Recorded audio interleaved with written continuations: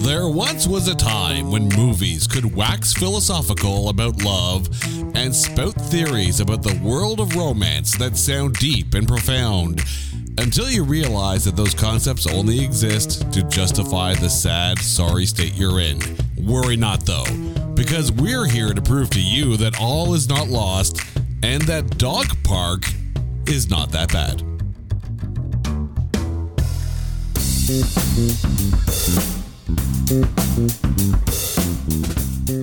Welcome one and all to It's Not That Bad, the podcast that looks for A grades in B movies. And I think we're feeling a little, not nostalgic, but, well, nostalgic because we're talking about a movie that was released in 1998. But we're feeling a little nationalistic because this film just screams all that is Canada, because we are talking about the 1998 release of Dog Park. And joining me, as always, my lovely wife, Carrie. Carrie, how are you doing today?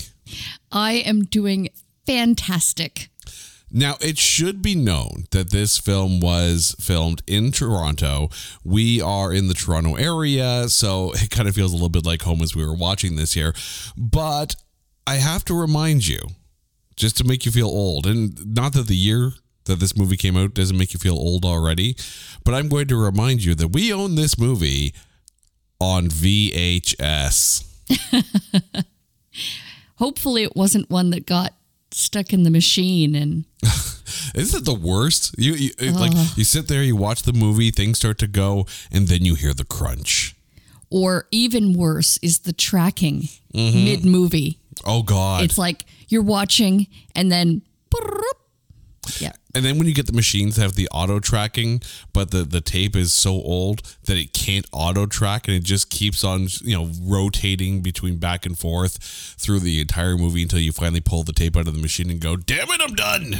I tell you, our kids will never, ever know the struggle.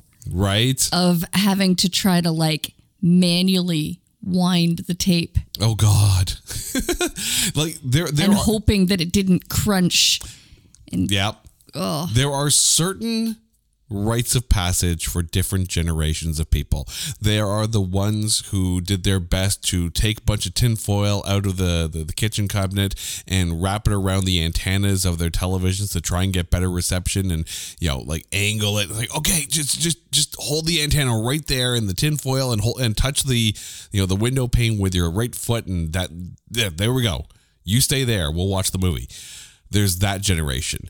Then there's the generation where it's like trying to watch the, how do we put that there? Blue boobies on cable TV by not paying for it, but it's scrambled. But it scrambles in a way that it holds the shot for maybe 2 seconds. And then there's the people who are, dread the sound of any tape crunch, whether it be cassette or VHS. And they know what a Bic pen is for when it comes to a cassette. Kids got it easy these days. Not to mention the Nintendo game. Oh, God. When, you have to give it the obligatory blow before putting it in the machine. Every cartridge wants a blowjob before it goes back into the machine. It's a Mario. Oh. I can just, whoa. Let's go. Oh, dear God, we have devolved already, and we haven't even trailerized the damn film. So before we go even further down a road that we probably shouldn't go down, we're going to take 1998's Dog Park and trailerize it.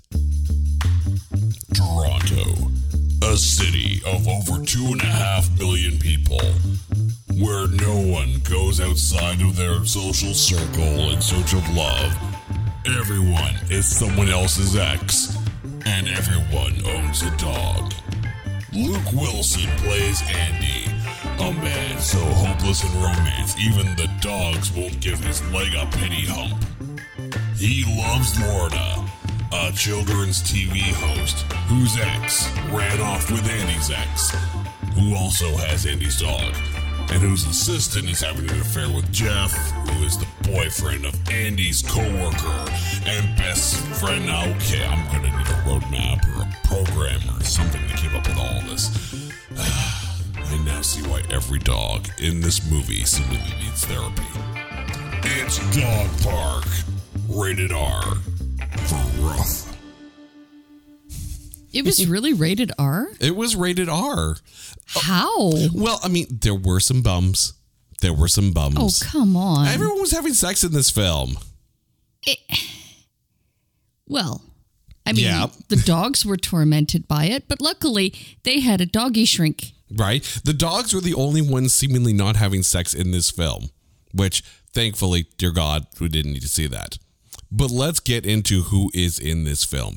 This movie stars Luke Wilson, Natasha Henstridge, Janine Garofalo, Bruce McCulloch, Kathleen Robertson, Harlan Williams, Mark McKinney, and Amy Carey. Fun note, though, by the way, as I'm doing my research here, I'm like, Harlan Williams, I forgot how many things he was in. Did you know, seeing as how we're carrying the dog theme probably throughout this whole thing here, he is actually the creator of a show on Disney Junior called Puppy Dog Pals that came out in 2017. So, yep, can't get away from the dog park.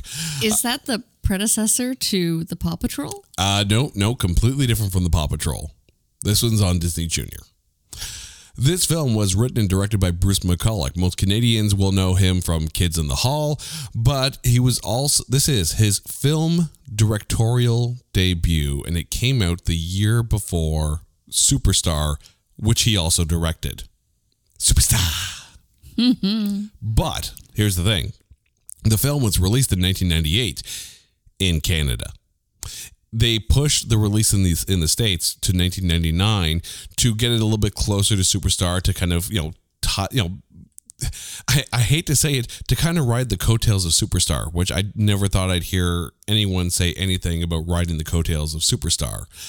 But here we are. I'm certain that Superstar would be a contender for this show, wouldn't it? I'm pretty sure it is. Pretty sure it is. Pretty darn sure. But we Canadians, we like it when Canadians do Canadian things.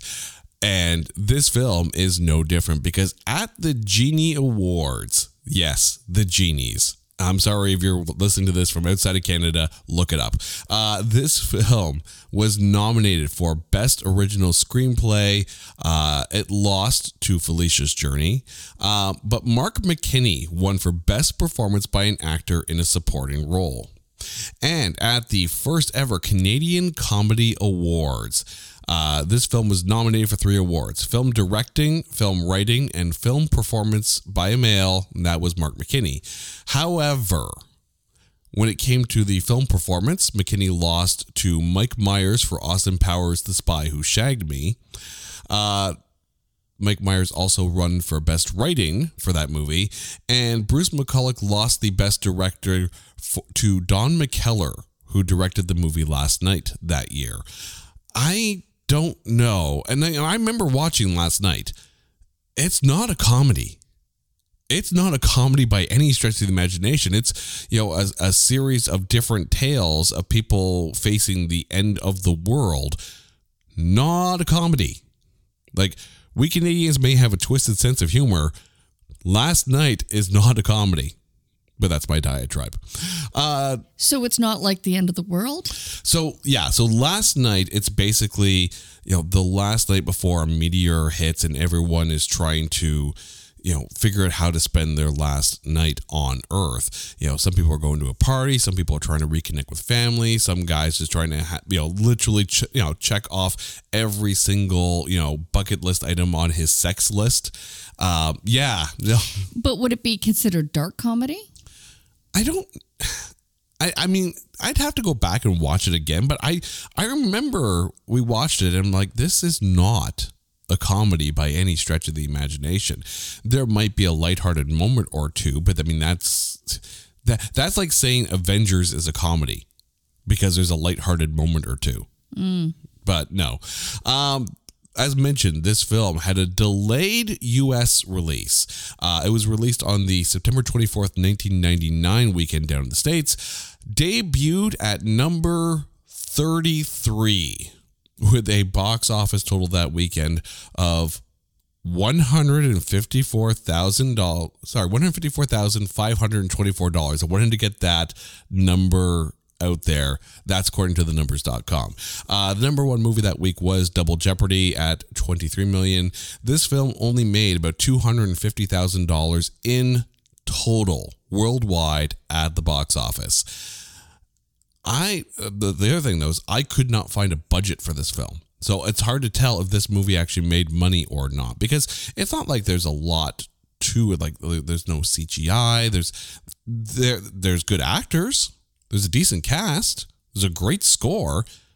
I'm just curious because I could not find the budget anywhere. Well, most of the budget would be taken up by the rent of, the apartment clearly in the annex.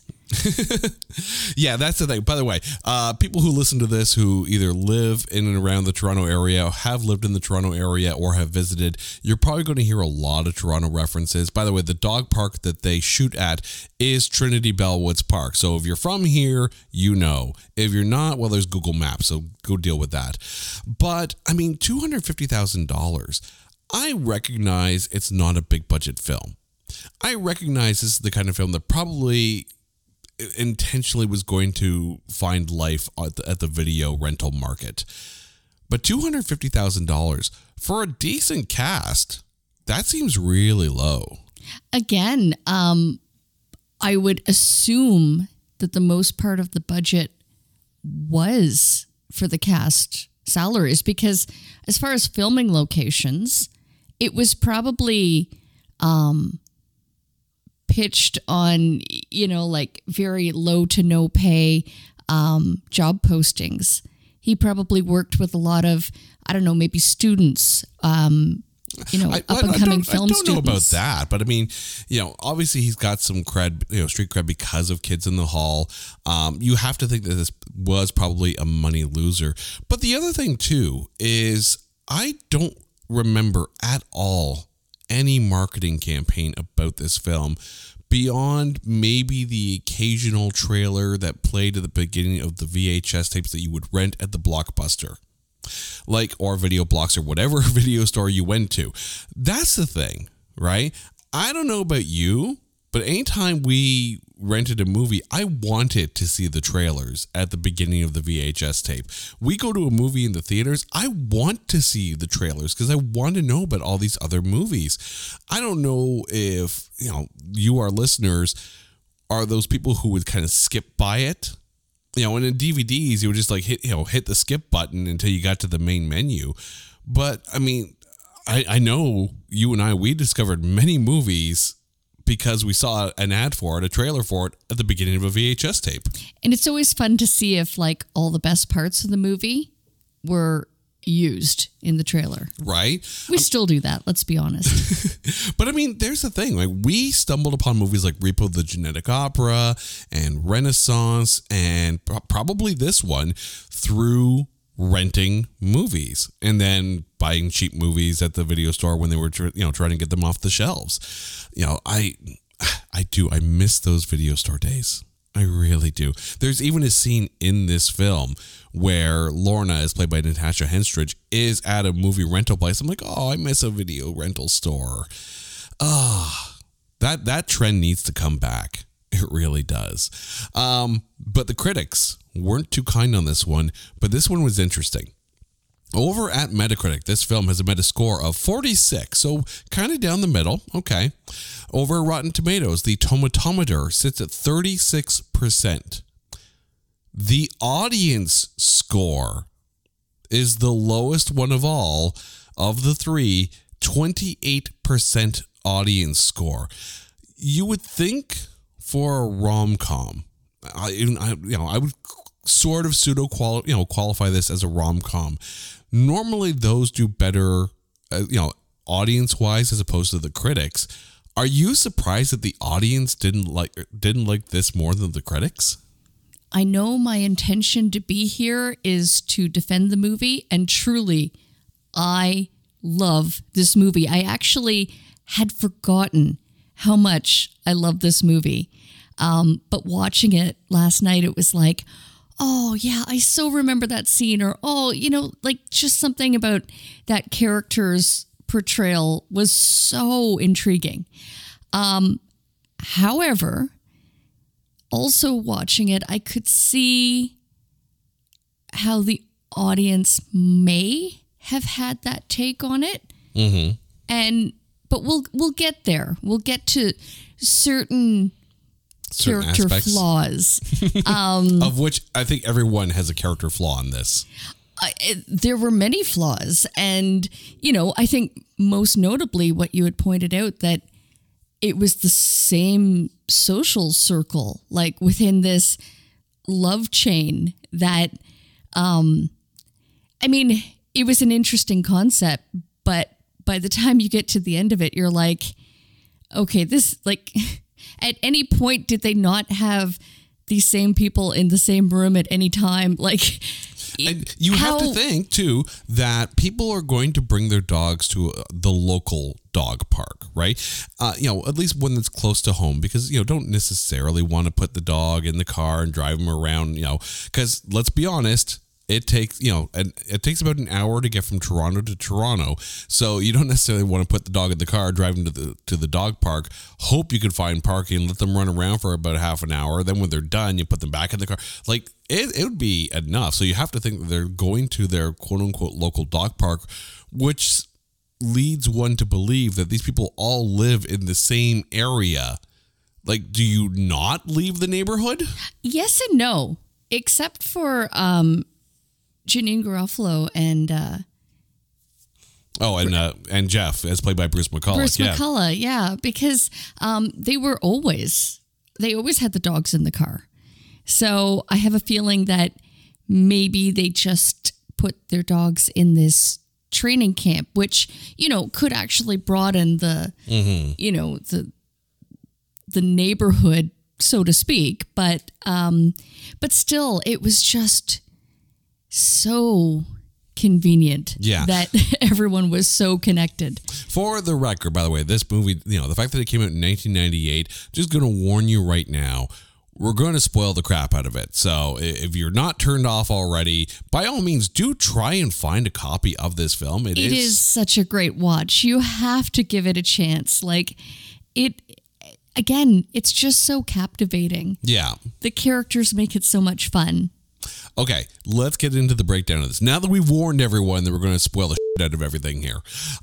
First things first, we're going to talk about Luke Wilson, who of course plays Andy, the main character in this, the forlorn, lovelorn kind of main star of this. How was Luke Wilson for you? Oh, he is without a doubt my favorite Wilson brother.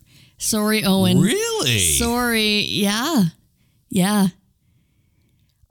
You know what? I always enjoy watching his performance in like any of the movies that I see him in. It's always kind of like he's just so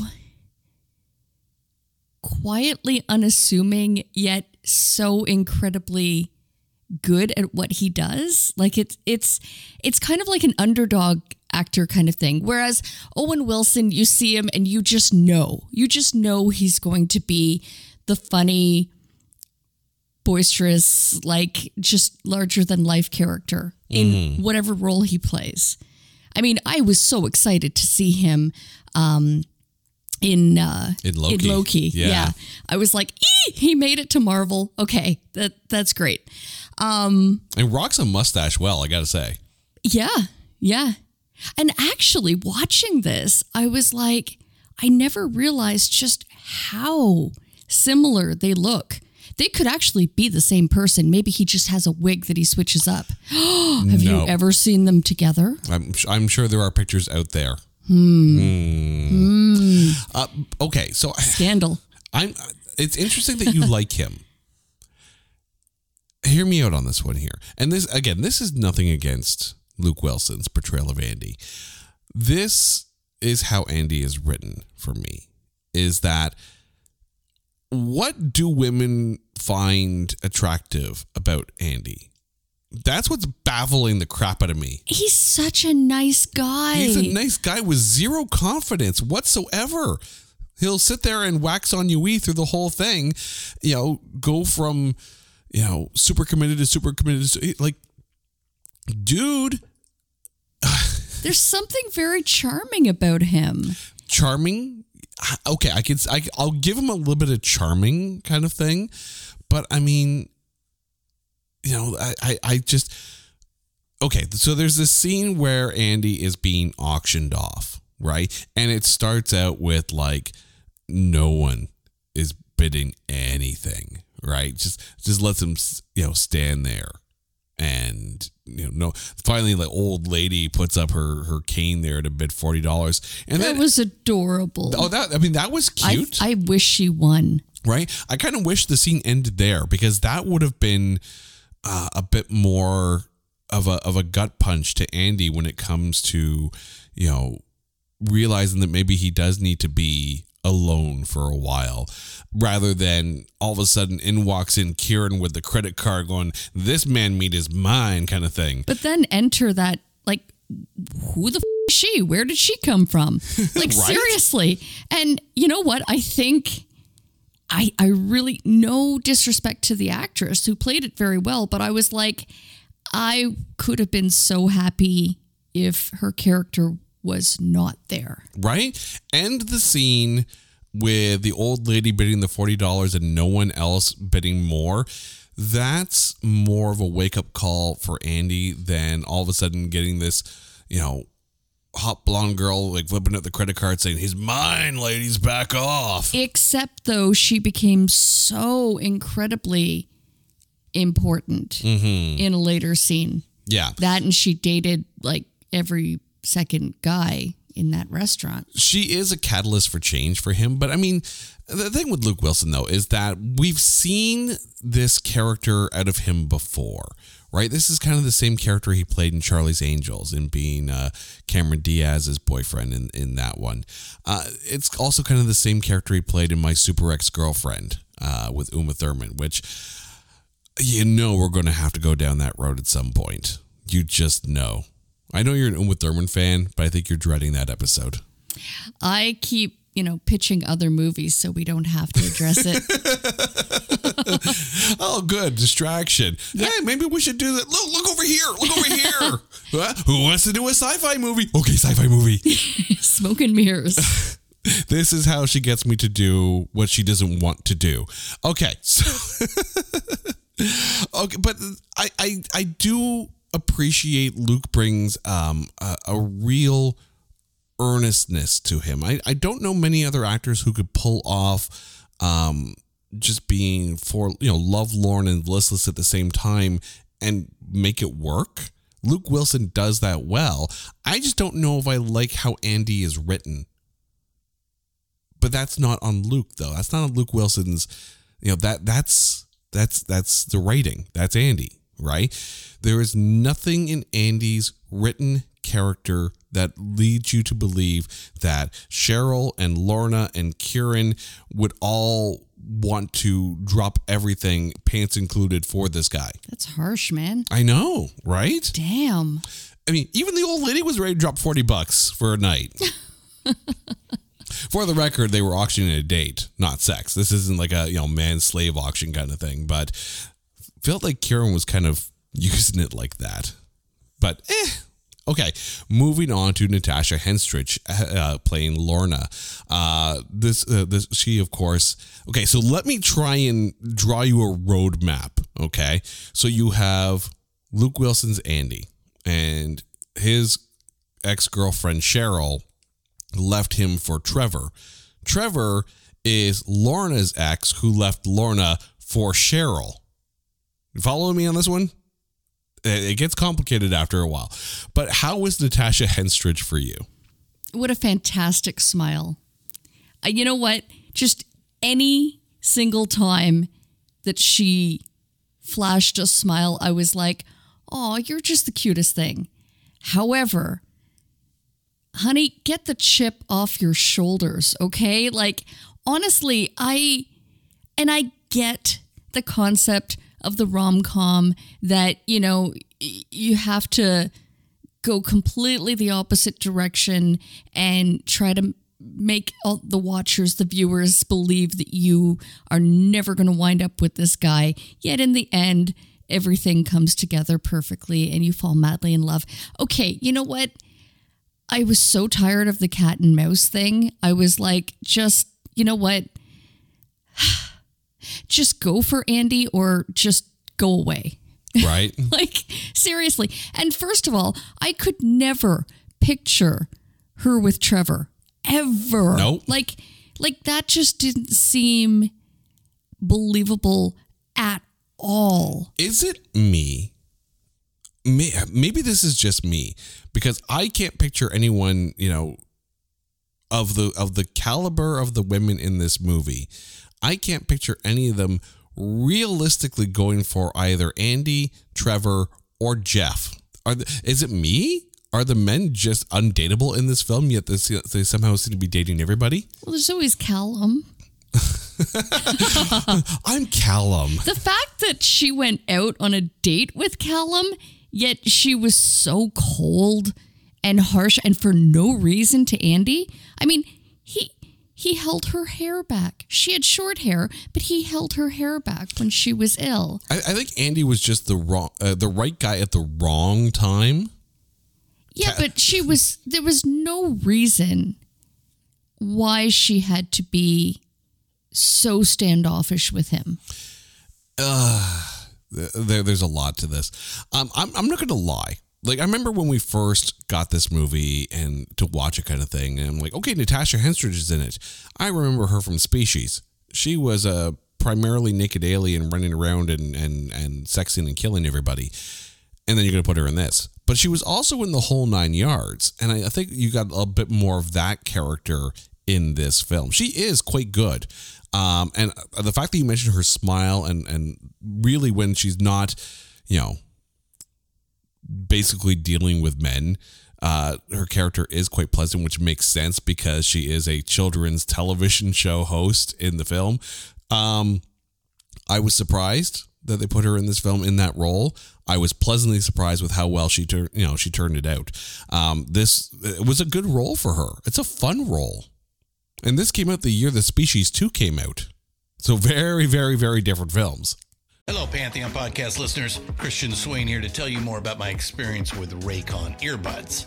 Our family now has 3 pairs of Raycon earbuds around the house, and my wife just grabbed a pair of the Headphone Pros to replace some headphones from a company that was double the price.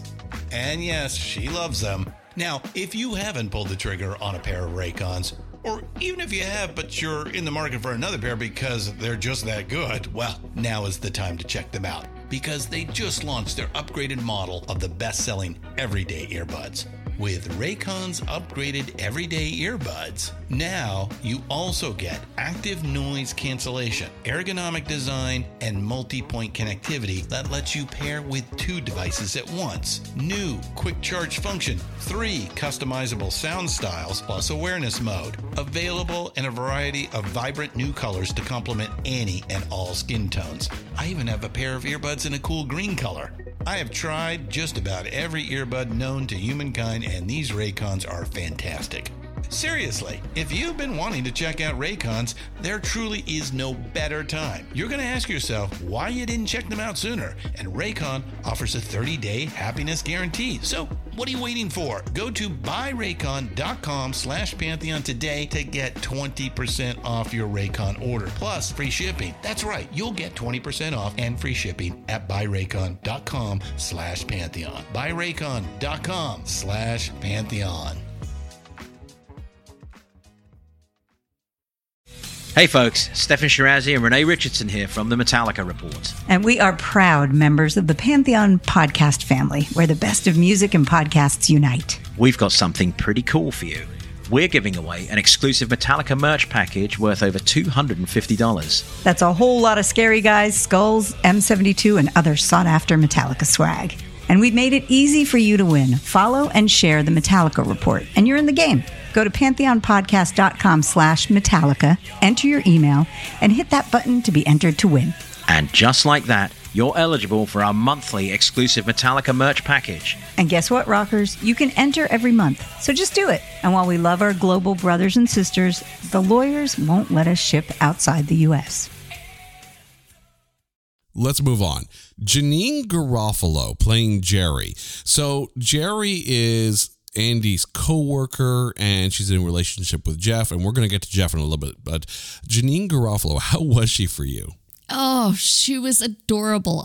You know what? I love watching her in everything. Like, she's so cool. Mm-hmm. Like, if I could pick one of the characters from this movie to like be the perfect best friend, it would be her. Because she just speaks her mind, and she is so in tune with Andy. She's like the perfect best friend because, you know, she watches out for him and tries to stop him from making bad decisions. It's kind of like she took the roles that she played in Reality Bites and The Truth About Cats and Dogs, which are two, you know, pretty different characters, and mashed them into one, and Jerry is kind of what came out of that. I love her in this. I really do. Like, I was a Garofalo fan before this movie came out. I freaking love her in this film, and it's a surprisingly understated role for her. You know, this isn't Mystery Men. You know, it's not going to be loud and boisterous. This isn't Reality Bites where it's, you know, there's going to be that, you know, almost like kind of youthful rebellion about it. This is a great role for her, and I am really happy that they put her in, and I think she pairs very well with Bruce McCulloch in this. Like, the two of them, when they're standing beside each other watching the dogs at the dog park kind of thing, it makes sense that these two are together. Agreed, but it made it even more heartbreaking at the dog graduation. Yeah. Okay, so we'll explain this one now. So Jerry and Jeff, okay, as played by Bruce McCulloch, they're together, but Jeff is having an affair with Rachel, who is Lorna's assistant. I told you this was going to be very complicated here, kind of thing. So if you follow that one there, but the thing is, all of a sudden, it's revealed that Jeff and Rachel are having an affair, and then Jerry confronts Jeff with this. This is key because throughout the whole movie, everyone seems so, oh, I want love. I want to be loved, but I want love to be right. And they're jumping. Jerry seems to be the only one who seems to have it right. And when she realizes all of a sudden that she's the one that has it way wrong by being with Jeff because of what Jeff is doing, the coldness with how she confronts him, like it's real. Like, it's painful and it's real. And it's like one of the best parts of this film from an acting perspective, because it's not screaming. It's not, you know, it's not over the top. It is hurt. And it's a phenomenal performance from her. Kind of, you sit there and go like, oh, like, she's not even yelling. That just shows you how mad she is. Mm-hmm. Oh my God. And it was just so heartbreaking to see. Like, again, you know, I think she had that extra weight of expectation that she had the perfect relationship, and that she, of all of the characters, you know, knew love because she had the perfect love. And then that falls apart completely unbeknownst to her. And it was like, wow. Yeah. Just wow. So I mentioned that Janeane Garofalo puts on a phenomenal performance in that scene. Bruce McCulloch, who plays Jeff, I think could have been a bit more. Could have added a bit more. And I do recognize that, you know, the portrayal of Jeff, that's kind of Bruce McCulloch. That's kind of what you get with his roles, kind of thing. And you know, I recognize that, you know, Bruce is carrying a lot of weight on this one because he's the writer, he's the director, he's in the film, and you know, it's a good thing that he's not the main character because, you know, he's a very important side character, but it allows him to be able to focus on the directing and the writing. But how was Bruce McCulloch for you? Because I have thoughts, but how is he for you? I think it was the perfect turnabout that, you know, the ideal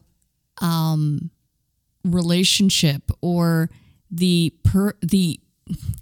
picture of the perfect guy out of all of the male characters turned out to be the sleaziest, like the most horrible person in this entire casting. It was like, you kind of, I don't know, like at the end, you just, like it was so upsetting, Is it me, or does Jeff come off not necessarily like a sociopath, but definitely not caring of anyone else's emotions, and he only really cares about, his feelings and his needs, and of course at first it's like, okay, Jeff's a good guy, like he's with Jerry, he's friends with Andy, it's a good little friendship trio kind of thing.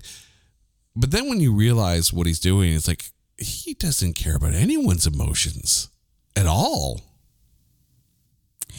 Yeah, I don't know. It was interesting. Like the very last scene where he asked her to marry him, and it's like, ugh. Like, yeah, and in that really showed in a very nonchalant kind of way, right? Like there's no begging or pleading or realizing that you up and you got caught, you up and found out.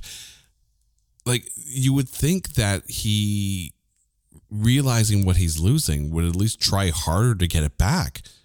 His lack of effort shows that it doesn't really matter. So, good on Jerry for not taking him back. But,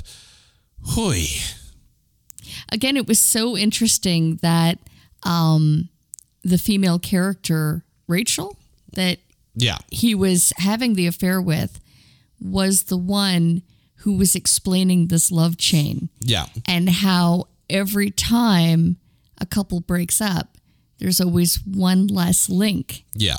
And then I think it was absolutely brilliant that all of the relationships were so interconnected, because it was like the perfect example. I think if they had it more outside, Andy's dating someone other or outside of this little circle of friends, or if they all had, or especially if the affair would have been outside the circle, it wouldn't have been so impactful. Mm-hmm. But yeah, again, it was, you know what? It's just such a clever movie. Yeah. It's a clever movie concept. And we sit here talking about how incredibly interwoven this small community of people was, but it needed to be to prove that point. So I think it was actually really it was a very smart script.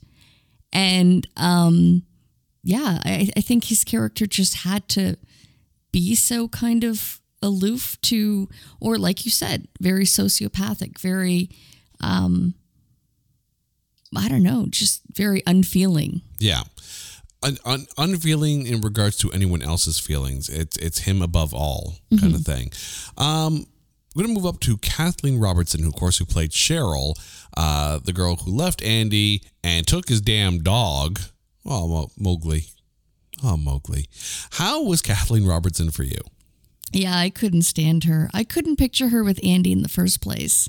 I mean, maybe the fact that Andy was such a nice guy, that maybe he was, I don't know, trying to help her or something. Like, she just seemed so lost, completely lost and flighty. I think she was very selfish.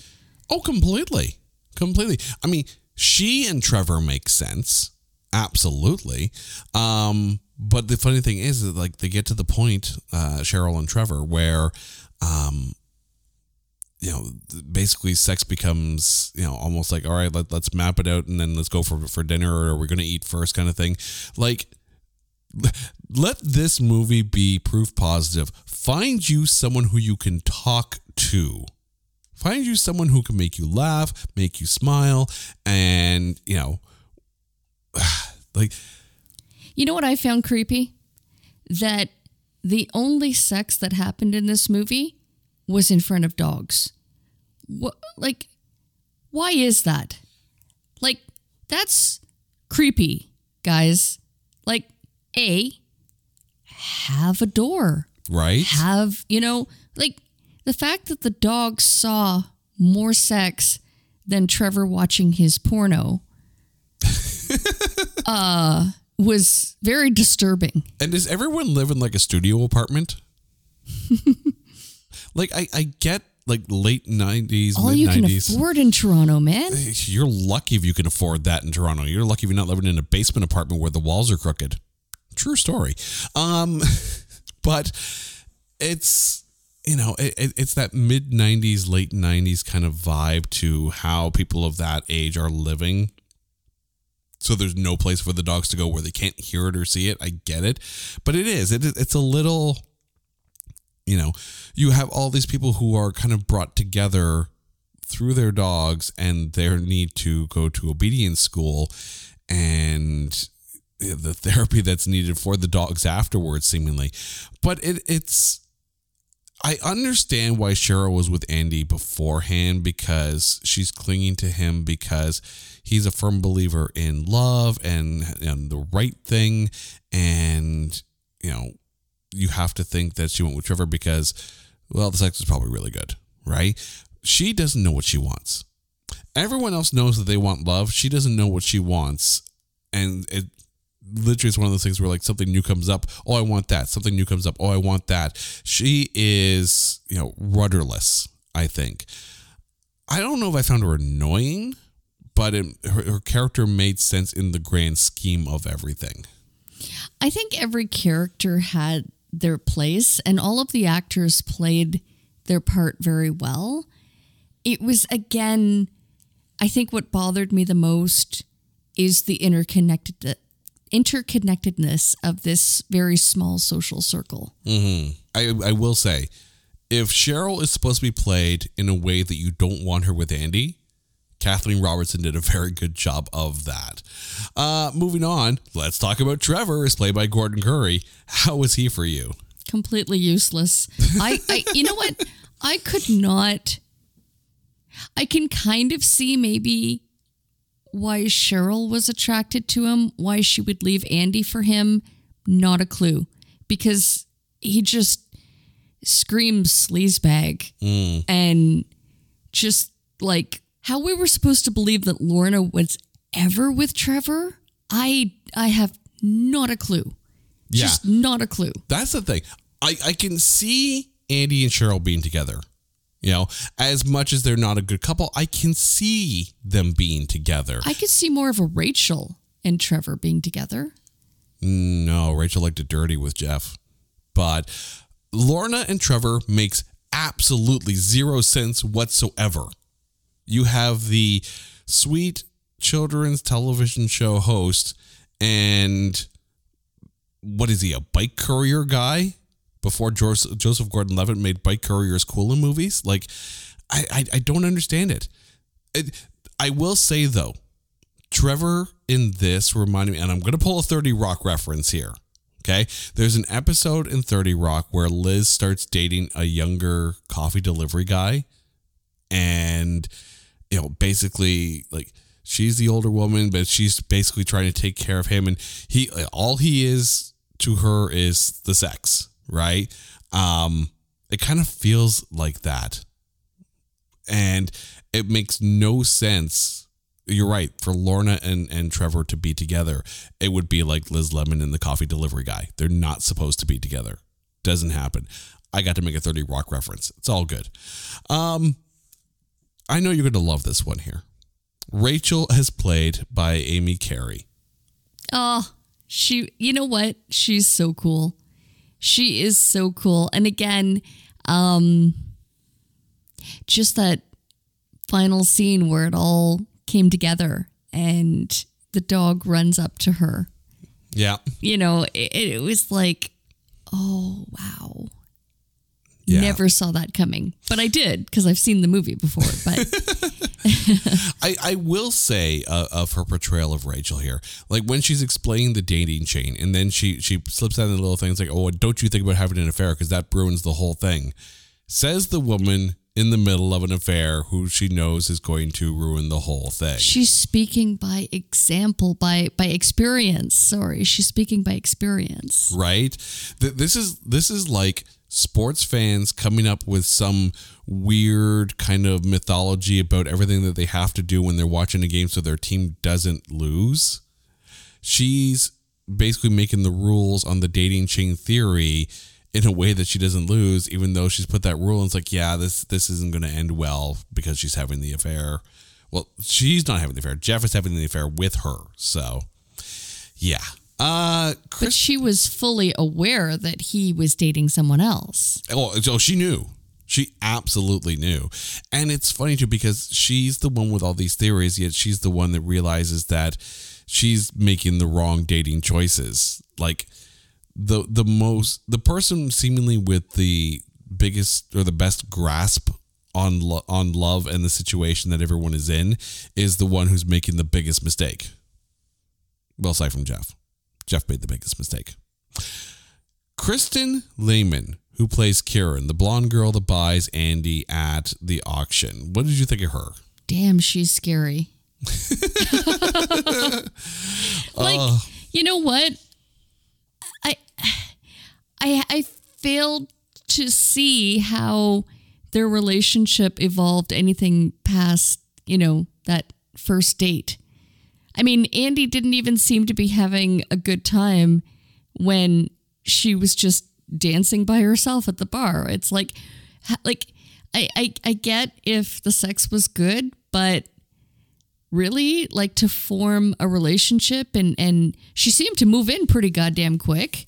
Right? I don't know. Yeah, she moved in pretty quick and they were getting ready to celebrate the 50th time they had sex real fast. So, either Andy is the greatest sex god ever known to man or woman, but now I do get it. She's the catalyst. And it's interesting that she's the one kind of outside the circle that everyone's in, but she's the one that sees the circle clearly. Mm-hmm. And it's almost one of those things where like she needed to be outside the circle in order to be the catalyst for Andy to realize a lot of different things. And then to be able to see what Jeff is doing just by witnessing him. Again, I agree. When I first said, like, who is she and where did she come from and why is she there? However, her role is so incredibly pivotal. Yeah. Because she was able to call out Jeff. She was able to, I think in a way, their relationship had to happen because Andy had to realize how much he wanted to be with Lorna. Yeah. I mean, put the sex aside, right? Because clearly they were having sex, right? Andy needed to be with Kieran because he knew he didn't want to get back with Cheryl. He knew he wanted to be with Lorna. He needed to see what it was, the third option. He needed to really be pushed to the realization that, no, you know what, maybe I do need to be alone and then I'd like to be with Lorna.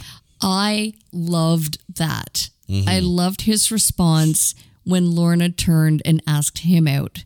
And it was like, in 100 days. Yep. So he was very aware that he was rebounding from a relationship from high school. Yep. And that he just needed to be alone. Yeah. And that's the thing. Saying, I want to date you in 100 days, right? That's almost saying, I want to do this and I don't want to mess it up. Like that it's very Andy. Mm-hmm. Andy's the good guy. He really is. Yes. But when you're talking about people who are catalysts, and if Kieran is the catalyst for Andy, then Callum is the catalyst for Lorna. Yeah, which I found so strange. How Lorna could be so completely dismissive of Andy and his attempts to woo her, the flowers and the phone calls. Yeah. And she was just so cold and so like not even having it, just so completely standoffish until she meets Callum. Yeah, as played by Harlan Williams, by the way. But again, I really question Lorna's taste in men. I mean, Trevor? Callum? Really? Right? But that's the thing. You can see the parallel, right? Cheryl wasn't right for Andy. Trevor wasn't right for Lorna. They end up together, right? Kieran and Callum are outside the social circle. They're with Andy and Lorna respectively, as a realization that they need that Andy and Lorna need to be together. You can almost see the parallel in this. Yeah, the only thing that would have been that much more predictable would be if Kieran and Callum got together. Yeah, no, we don't want that. There is no way Kieran is spending any money on Callum whatsoever. Well, she's dated half of, the male population of Toronto, which, Right? Which, if the other half includes Callum, you know why she didn't. Oh, Callum. Oh, Callum. Oh, Callum. No one wants to. He's sweet. He speaks his mind. No one wants to groove to his hacky sack vibe. He's at Callum. All. He's Callum. By the way, you have to watch this movie. Like, I'm not going to lie. This movie is actually pretty quotable. Like, as far as a romantic comedy filled with ennui, this film has a lot of good little lines in it. Like even the line after the first night with Kieran, Andy goes back to work, and he's talking to Jerry, and like, what's wrong? I got ninja. Like, there are some great one-liners in this, but they're not joke one-liners. They just happen to be really witty dialogue one-liners, and it's a kudo to Bruce McCulloch on the script on this one. It really keeps you in on this. Which, on that note, will you crack my neck? I will crack your neck any night of the week. Absolutely. Is that romantic or is that psychotic? I'm not sure. I think people are, questioning and possibly going to call a support group for me. People who have seen the movie, they're like, "Aw." People who haven't seen the movie are like, "Run! Run for your goddamn life, woman!" What is happening in that household? At least I didn't say it in the trailerized voice. I'd crack your neck any night of the week. Whew, we went from blowing Nintendo cartridges to snapping people's necks in less than an hour. Here we go. One last person to bring up here. Dr. Cavan is played by Mark McKinney, the other kid in the hall in this film. How was Dr. Cavan for you? Creepy, yet incredibly insightful, and yet sad. Mm-hmm. Like, how he cared for animals more than his own family. That was harsh. However, I thought he was very, very good in this role. It's such a Kids in the Hall type character. It is. You could easily see a sketch, like a recurring sketch made out of Dr. Cavan. And you can see that. Like, this film, when it comes to the writing, it feels like they're beats, that would fall into like a sketch-com type show. Not so much to the way that Brain Candy was, the first Kids in the Hall movie, which I freaking love that film. It's hilarious. But in an all-encompassing single story, there does feel like characters and bits that would fall into a smaller sketch-com feel. So if you like Kids in the Hall and you like Bruce McCulloch, you're probably going to like this a lot. I also have to put a big shout out in this film. This is it didn't make a huge splash, but the soundtrack in this film kills. Like, there are some great songs in this. Like, this is the first time I ever heard of G Love and Special Sauce and their song The Things That I Used to Do. Like, it grooves. Like, it really grooves. And Stranded by Plum is another great song in this. And there's some really good Canadian music talent in this. You got Crash Test Dummies on the soundtrack. You got the Philosopher Kings. You got Ron Sexsmith. Like, this soundtrack screams Canada, which is great. But how was the soundtrack? Like, did you find at times it was a little overbearing, or? I think that especially the dance club scene. Which there's no one at that club. The use of the song was good. I just think it went on for a bit long. But yeah, I mean, you're absolutely right that the music use was perfect. It was really good choices. Also, the score. This is a score done by Christoph Beck. And little by little, every time I listen or I watch a new project and I see Christoph Beck's name as the music composer, the more I'm realizing that he is an absolutely wonderful composer. This is one of his earlier films as far as his career goes. But I mean, even recently, the score for Free Guy is so good. And there's a lot of heart in the score. He also did the score for, there was Hawkeye and WandaVision, and he did the one for Ant-Man and the Wasp. So, he's working a lot with Marvel and these other properties. He, like, the parts where it's just like almost like a solo, I don't know if it was a solo viola or a cello, but it's really, it's sung so well and perfectly hit the tone, the almost like the melancholy tone through the whole film. But I'm a musician and I feel these things here. Okay. It's time, right? It is time. I'm ready. Oh, you're ready. I don't have to stall or anything. No. This is a win. Okay. So, who is your MVP of 1998's Dog Park? I got to go with Callum and his hacky sack vibe. Wow. Yeah. I did not see that one coming. You know what? It was the phone message.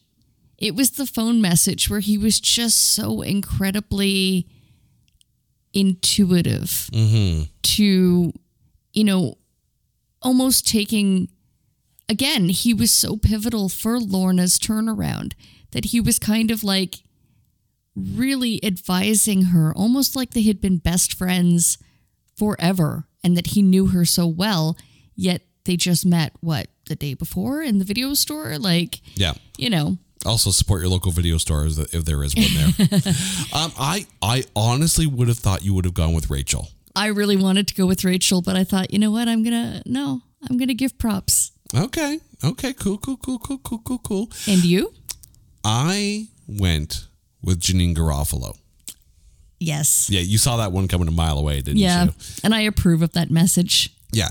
This is, I think, right up there with The Truth About Cats and Dogs. I think this is my favorite role of hers in a film. And, she has done some great things, but this one really stands out to me. And it's not so much, the role of Jerry, but it's what Janeane Garofalo brings and doesn't bring to this, right? She's not over the top. She's not waxing, like, forlornly. It is, it's a gut punch when she realizes that she's being cheated on. Like, everything that Janeane Garofalo brings to this film is perfect. She is one tough cookie because right at the final scene where, she's saying to Lorna how it's nice to meet her, and actually wasn't Rachel there, present in the same scene? Yeah. And she was like, "It's so nice to meet you." And I'm just like, okay, her best friend is like schlepping your man. So like she was just so cool and so strong, like instead of being a blubbering mess because her life literally is just falling apart. Right. But like even the scene where it's bring your kid to work day, right? And, all these kids are walking up to her desk and handing her these drawings kind of thing while she's, talking to Andy about, whatever relationship problems kind of thing. And there's just such a sweetness to Jerry that, doesn't get played well if it's not Janeane Garofalo. Like, I don't know if they had anyone else lined up for that role, but they nailed it with her. Agreed. I mean, Natasha Henstridge was on my short list on this one, but no, it's Janeane Garofalo all the way. Carrie, thank you for going back down and watching this movie once again with me. I don't know if it's on any streaming platforms whatsoever, so you're going to have to, find some old school VHS tape at a garage sale and you know, or let us know. We'll let you borrow the VHS. I don't know. But you can find the movie. Go find the movie. But you guys know the drill now. If there is a movie that you feel is unfairly maligned or is just so bad that there is no way in heck that we can find anything good to say about it, hit us up on Twitter at NotThatBadCast, on Facebook at facebook.com/NotThatBadCast, or over on our website at NotThatBadCast.com, where you can also find our coming soon page and chime in on any of the movies that we have coming up that we're going to be recording. Let us know your thoughts and get a shout out in the show. Until next time, she's Carrie, I'm Jay, you're awesome for listening. This is It's Not That Bad. Take care.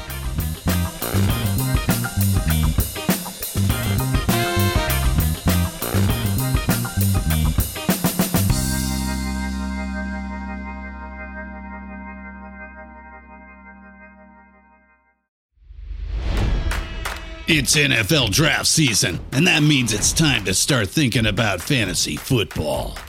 FantasyPoints.com features industry-leading experts and prognosticators using proprietary hand-charted data to help you score more fantasy points. FantasyPoints.com is the place to go for whatever kind of fantasy football you play. Whether you play fantasy football, daily fantasy sports, or do a little bit of everything, Fantasy Points has the meticulously researched content to guide you to victory. And why wait for the fall? Fantasy Points also covers the new spring football league, the UFL.